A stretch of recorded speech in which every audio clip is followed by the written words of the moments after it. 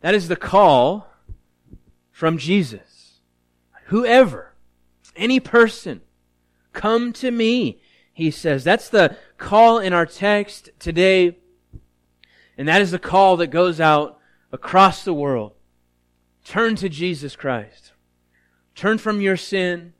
Turn from serving yourself. Remove those idols that you have enthroned on your heart and turn to me, the true and living God. Jesus tells us that He is the light of the world. But there's a contingency.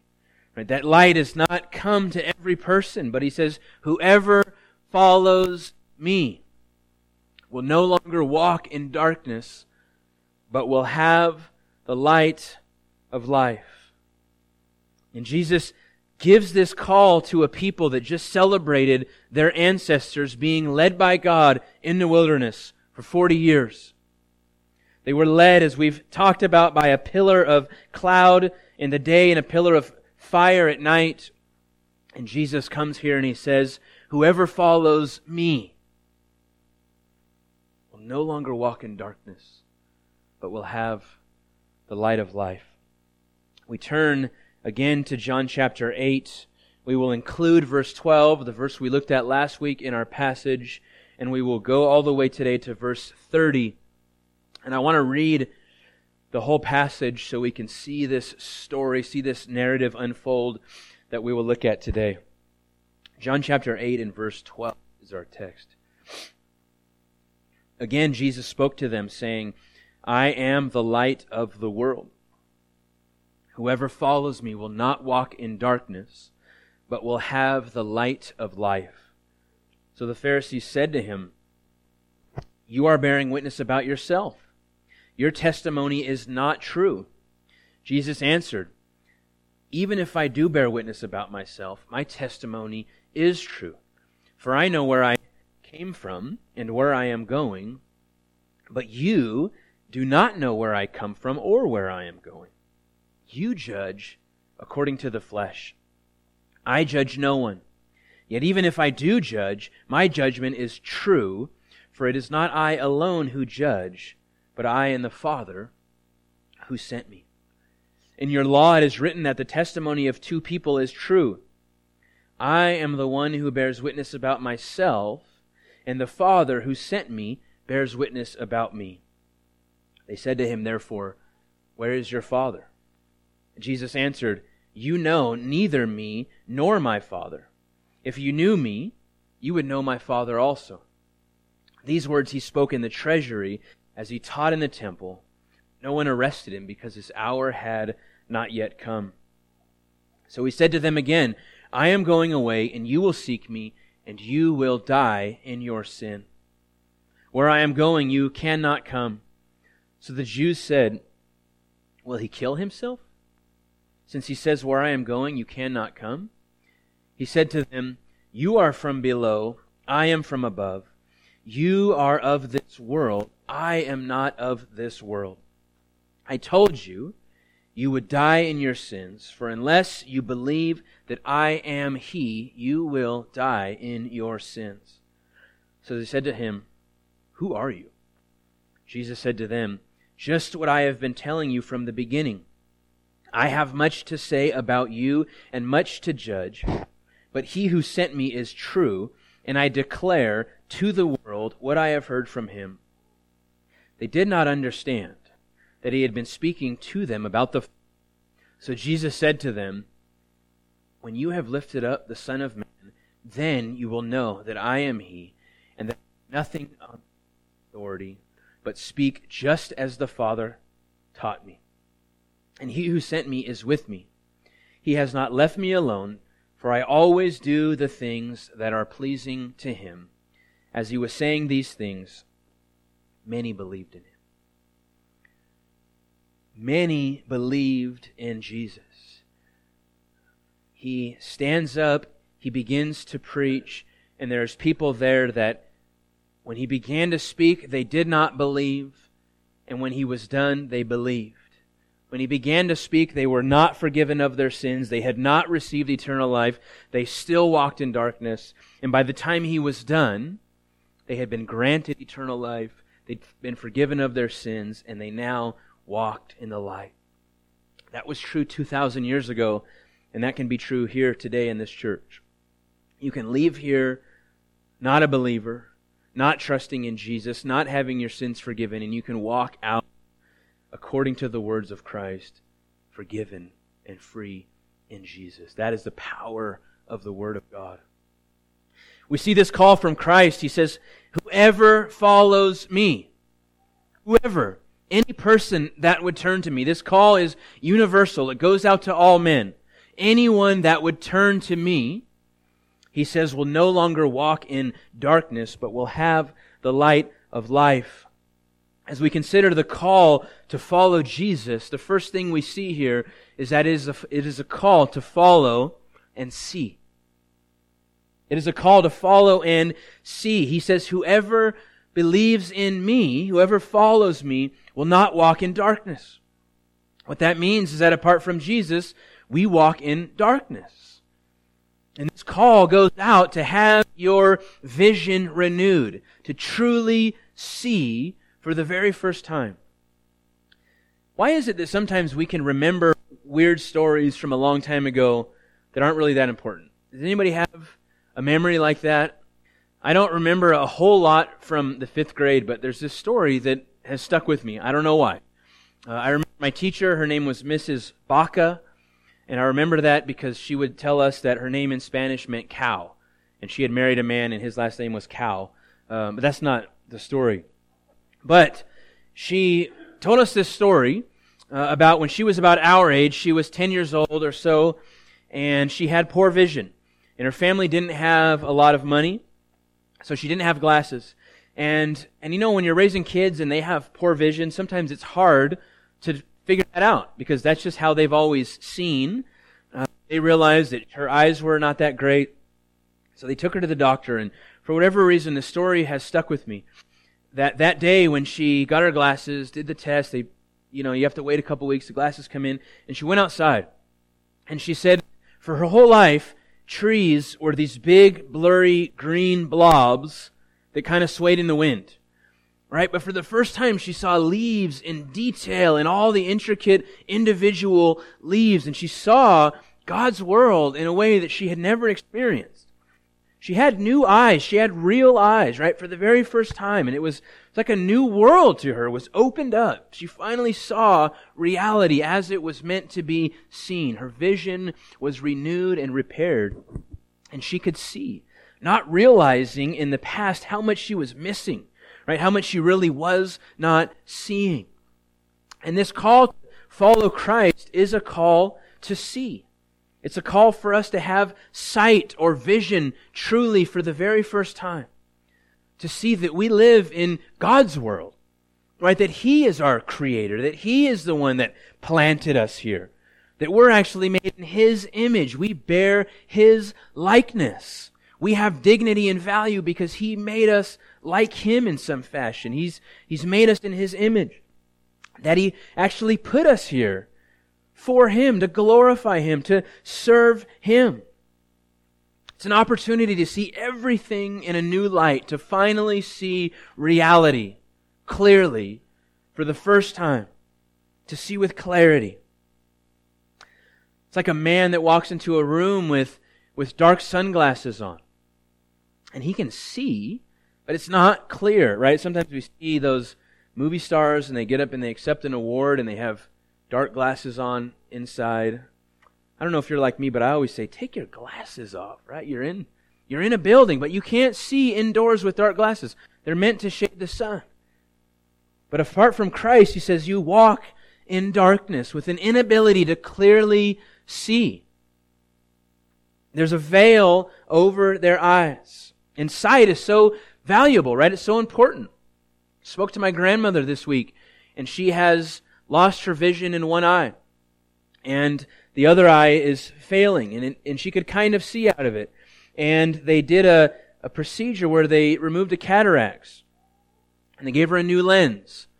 And when I talked to her, the eye was still swollen, so she couldn't see out of either eyes.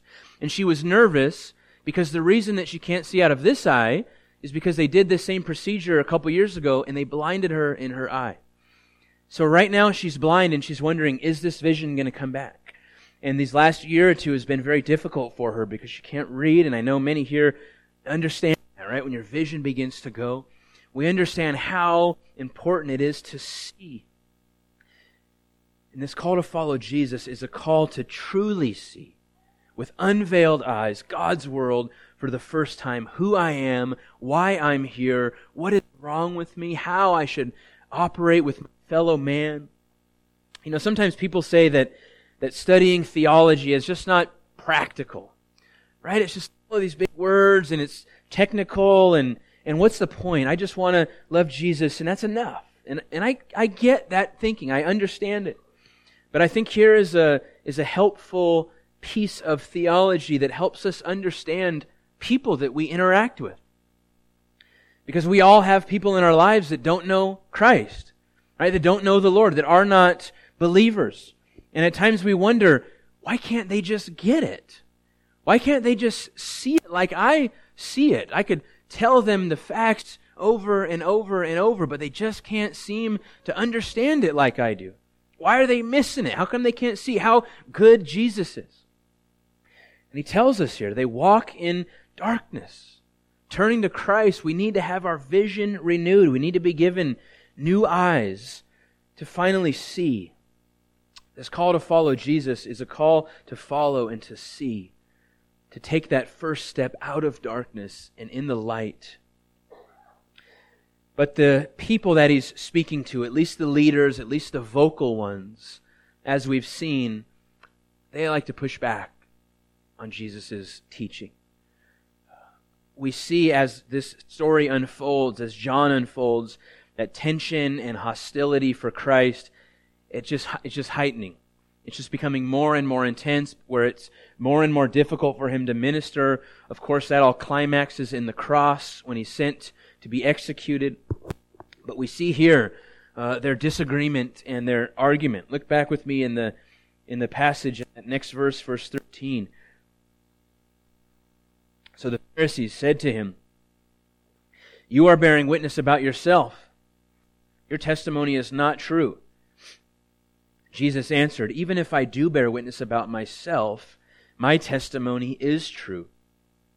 For I know where I came from and where I am going, but you do not know where I come from or where I am going.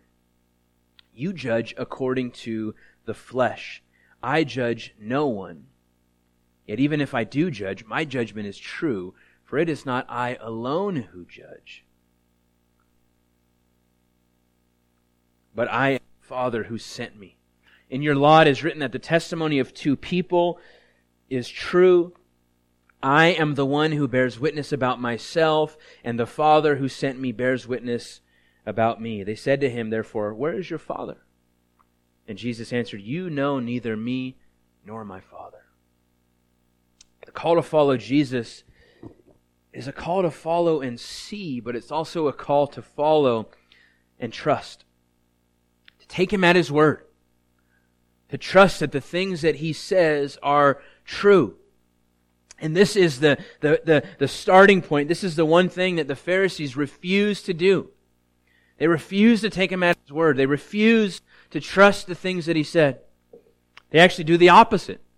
Right? Every time He has something to say, they have an argument. They question, they challenge His motivations, His words. And here, they don't question what He says, but they question His ability to even speak for Himself. Right? To speak with any sort of authority. They say, you can't testify about yourself because you stand on your own. They're appealing to the law. Again, they're appealing to the law wrongly. This aspect of the law was referring to capital punishment. That there needed to be 2 or more witnesses if a person was brought forth to receive capital punishment. And that needed to happen during a fair trial. But neither of those things are true here. There's no capital punishment taking place, and there's no fair trial or hearing taking place. But Jesus plays ball. He goes along with their accusation that He can't bear witness about Himself. And he says first that you judge according to the flesh. I think we could see that in two ways. They judge Jesus as a man. They see him as a person in the flesh. That's all they can see. That's all they can grasp. As he just said, they walk in darkness. They don't have an understanding of who he truly is, but they also judge according to their nature, their carnal nature, their fleshly nature. That's all they have to judge with. And Jesus says, I need no higher authority. Who's he going to appeal to? What human court, what human authority is higher than Jesus that can affirm who he is, that can bear witness to him? He needs no other authority. He's God himself. But he says, because you bring this up, because your law calls for two, it is not just I that bear witness to me, but it is my Father.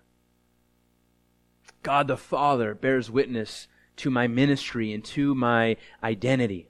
I want to look at a couple examples of this so we can see what he speaks of. So hold your place in John, and if you have your Bible, turn to Matthew 3. Matthew chapter 3, a known, maybe familiar story. It is the baptism of our Lord. Jesus himself was baptized, not because he needed to be forgiven of his sin, but he tells John the Baptist to fulfill all righteousness, that he would fill every aspect of the law. Matthew 3, verse 16. And when Jesus was baptized, immediately he went up from the water, and behold, the heavens were opened to him, and he saw the Spirit of God descending like a dove and coming to rest on him. And behold, a voice from heaven said, This is my beloved Son, with whom I am well pleased. So we have here this picture of the triune God, Father, Son, and Spirit at one location, at one time, together. God reveals himself. The Father speaks from heaven. The Spirit of God descends like a dove. It wasn't a dove that came down, but gracefully, like a dove, descends on the Son. And the Son is then anointed with the Spirit. And the Father calls out, This is my beloved Son. This is the Son that I love and hold dear. This is my only begotten, with whom I am well pleased. I am proud of his ministry. I am pleased with the mission and that he is about to set forth. I am happy with my Son. We see the Father here speaking from heaven, declaring, testifying to the ministry of Jesus, affirming that he is pleased with all that Christ is doing. As we go back to John, if you would stop in Luke chapter 9, another example. Awesome, and I use that word sparingly, but awesome story here of what we call the Transfiguration. The Transfiguration, 9:28.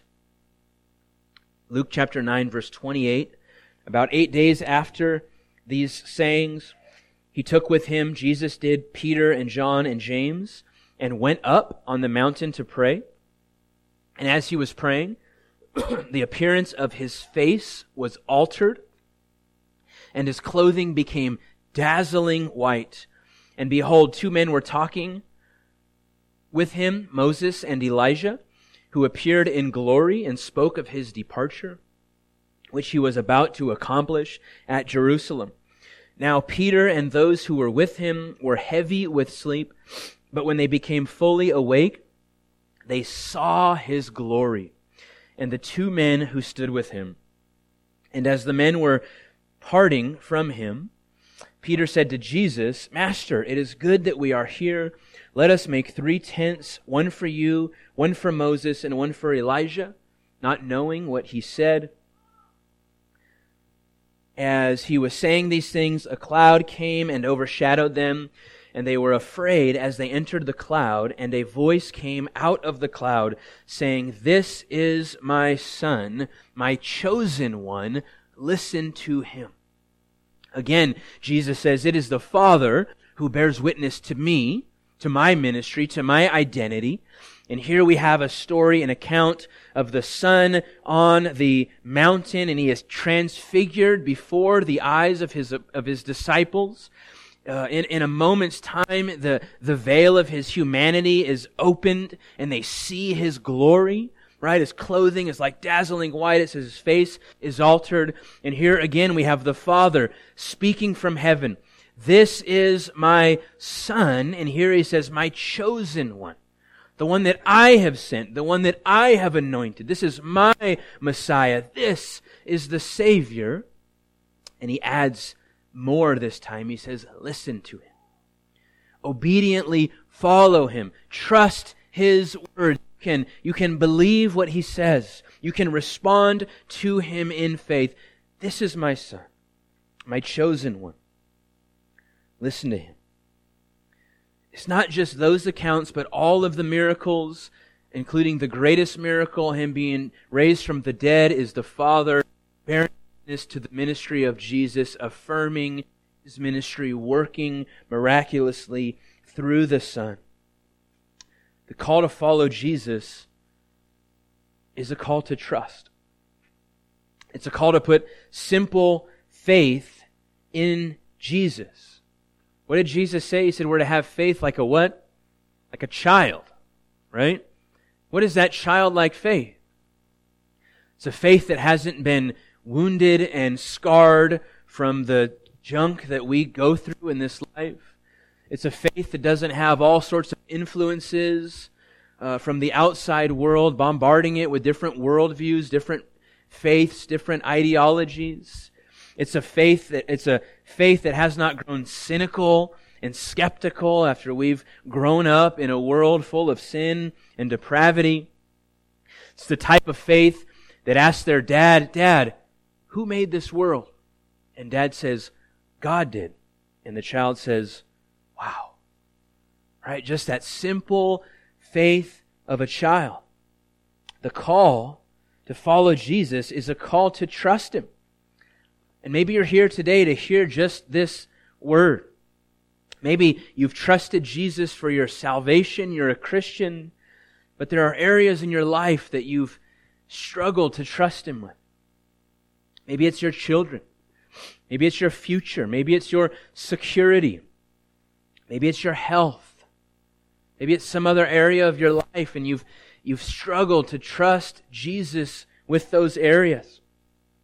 And today He's calling you just to trust Him, to take Him at His word, to believe that even though you can't see every moment that He is at work in your life, that He is, that when you're down, that when you're struggling, that when you're suffering, He is there. He sees your plight. He sees the difficult seasons. He cares for you.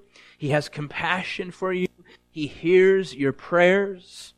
He is keeping you and guarding your heart and your salvation for a hope that is ready to be revealed on that day when you stand in His presence. Maybe today the Lord is calling you just back to that simple trust in Him. Just to take Him at His word. To believe in the promises of God. To lay aside all of the complications, all of the difficulties, all of the what ifs, all of the question marks that we surely have, and to trust Him. To simply say, "Lord, I trust Your word even when it's hard. Even when I can't see how it could possibly work. I know You're in control." Excuse me. The call to follow Christ is a call to follow and see, and it's a call to follow and trust. As this interaction between Jesus and the Pharisees continues, we see what I believe here are some of the strongest words from our Lord in any of the Gospels. Definitely in the Gospel of John up until this point, but I think in much of what He says, this is some of the most difficult words. These are words that would have been scandalizing for the Pharisees to hear Jesus make these claims about Himself and about them. And I think these are words, as Christians, that have to deeply move us today when we hear them. These are words that should impact our hearts. And I pray that we would hear them afresh today, as in the church, we hear the same stuff so many times it could lose its weight. Look with me. Let me get back to John. In John chapter 8 and verse 21. So he said to them again, I am going away, and you will seek me, and you will die in your sin. Where I am going, you cannot come. So the Jews said, will he kill himself, since he says, where I am going, you cannot come? He said to them, you are from below, I am from above. You are of this world, I am not of this world. I told you that you would die in your sins, for unless you believe that I am He, you will die in your sins. So they said to him, who are you? Jesus said to them, just what I have been telling you from the beginning. I have much to say about you and much to judge, but He who sent me is true, and I declare to the world what I have heard from Him. They did not understand that He had been speaking to them about the Father. So Jesus said to them, when you have lifted up the Son of Man, then you will know that I am He, and that I do nothing on my own authority, but speak just as the Father taught me. Strong words from our Lord. Strong words for religious people. Consider who He speaks to. These are people that are in church all the time. These are people that probably pray more than any of us in this room. These are people that tithe and gave their alms and fasted and knew the Scripture and read the Bible probably more than any of us in this room. And He says, unless you believe that I am He, and He says literally, unless you believe that I am, the He is added in the English. He's referring back to the book of Exodus, the same way that God the Father says His name to Moses and to Israel, I am. He says, unless you believe that I am, you will die in your sins. All of your religion, all of your memorizing the Bible, all of your fasting, all of your praying, all of it is hopelessly empty unless you believe in Jesus, unless you're trusting in Jesus Christ, in Him alone. And He warns them that unless they do, they will die in their sins. Now, He, of course, doesn't just mean that they will die sinners, but they will go on to experience the second death, right? The condemnation for their sin. He's warning these people that they will one day, apart from Him, stand before a holy God and give an account for their lives. They will answer for all of their sin, and they will answer, more importantly, for their rejection of Jesus. Paul warns humanity that God right now is storing up wrath against all unrighteousness and ungodliness that He will one day pour out on a Christ-rejecting humanity. Any person, apart from Jesus, does not have their sin reconciled, forgiven, atoned for, will die in their sin. Now, if that doesn't move us, I don't know what will. The scary thing as Christians, if we're not careful, is that some of these lofty, great truths can become normal to us, right? They become kind of common. Think about the gospel. God Himself took on flesh, came down to His creation, walked among us, died in our place so that we can be forgiven of our sin. Think about your salvation, what that means for you.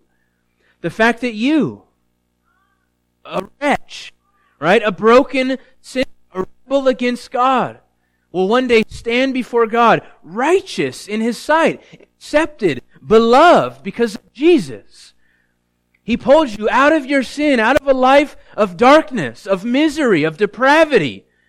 And He saved you. He clothed you in the righteousness of Jesus, of His dear Son. And Jesus shed His own blood so that you could be forgiven. That lofty and awesome truth becomes common. We hear it so much that if we're not careful, it just becomes another story. And here we're talking about hell, eternal punishment, that people around us that we love, that we live with, that we hold dear, that we see every day, apart from Jesus, they will die in their sins. And there's no second chance at that point. There's no other opportunity for them to repent. There's no baptism of the dead. There's none of that. It's done at that point. It is appointed for man to die once, and then comes the judgment. I pray that that truth would never become normal in our hearts. That God would give us such a burden for the reality that sinners are dying in their sin and going to an eternal place called hell. That God would give us such a burden for the lost around us that it would compel us to get past awkwardness. That it would compel us to get past appearances or social norms, right? What do we hear people say? It's just not appropriate most of the time to talk about religion and politics. We're not talking about religion and politics. We're talking about souls and the eternal state of the souls of men and women that will stand before one day a holy God. Now let me be clear that God saves, right? He doesn't need me to save anyone. But let me also be clear. He uses means, and those means are men and women who share the gospel. Faith comes through hearing, and hearing through the word of Christ. And how will they hear without a preacher? How will they hear unless someone tells them? Right? You can't find forgiveness in Jesus by being awestruck by the stars, by the universe. They need to hear the gospel. The call to follow Christ is a call to live.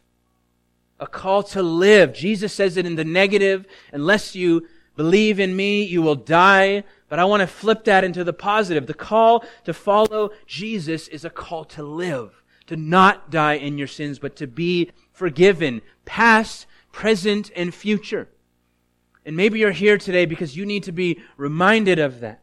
That you are forgiven in Christ. If you have repented and trusted in Jesus, then your sin is eternally gone. It's been cast as far as the east is from the west. Everything in the past, everything now, and everything in the future. Gone. Never to be dealt with again. People say, you can't preach that. You can't tell people that their sin is done away with in the future because they'll see it as a license to then sin. What's the motivation? No, yes. Amen, sister. No. That is what carnal, unregenerate people do in the church. They hear that and say, oh, great, that's what Christianity is. I can just sin because Jesus is a forgiver. No. A redeemed heart that has tasted and experienced that grace will see that grace as a motivation to live holy for God, not to spit in His face and sin because we're forgiven. This right here, I know there's a number of us here that have a background with the Catholic Church. And this is one of the great dividing lines between Catholic and Christian. Roman Catholics teach that forgiveness in Jesus is kind of like a starting point. Because you can do certain things after you're saved and you can go to hell. Right? You can commit mortal sins or deadly sins. And if you don't go to a confessional, if you don't do the penance that the priest prescribes to you, then you will die in your sin. But what does Jesus say?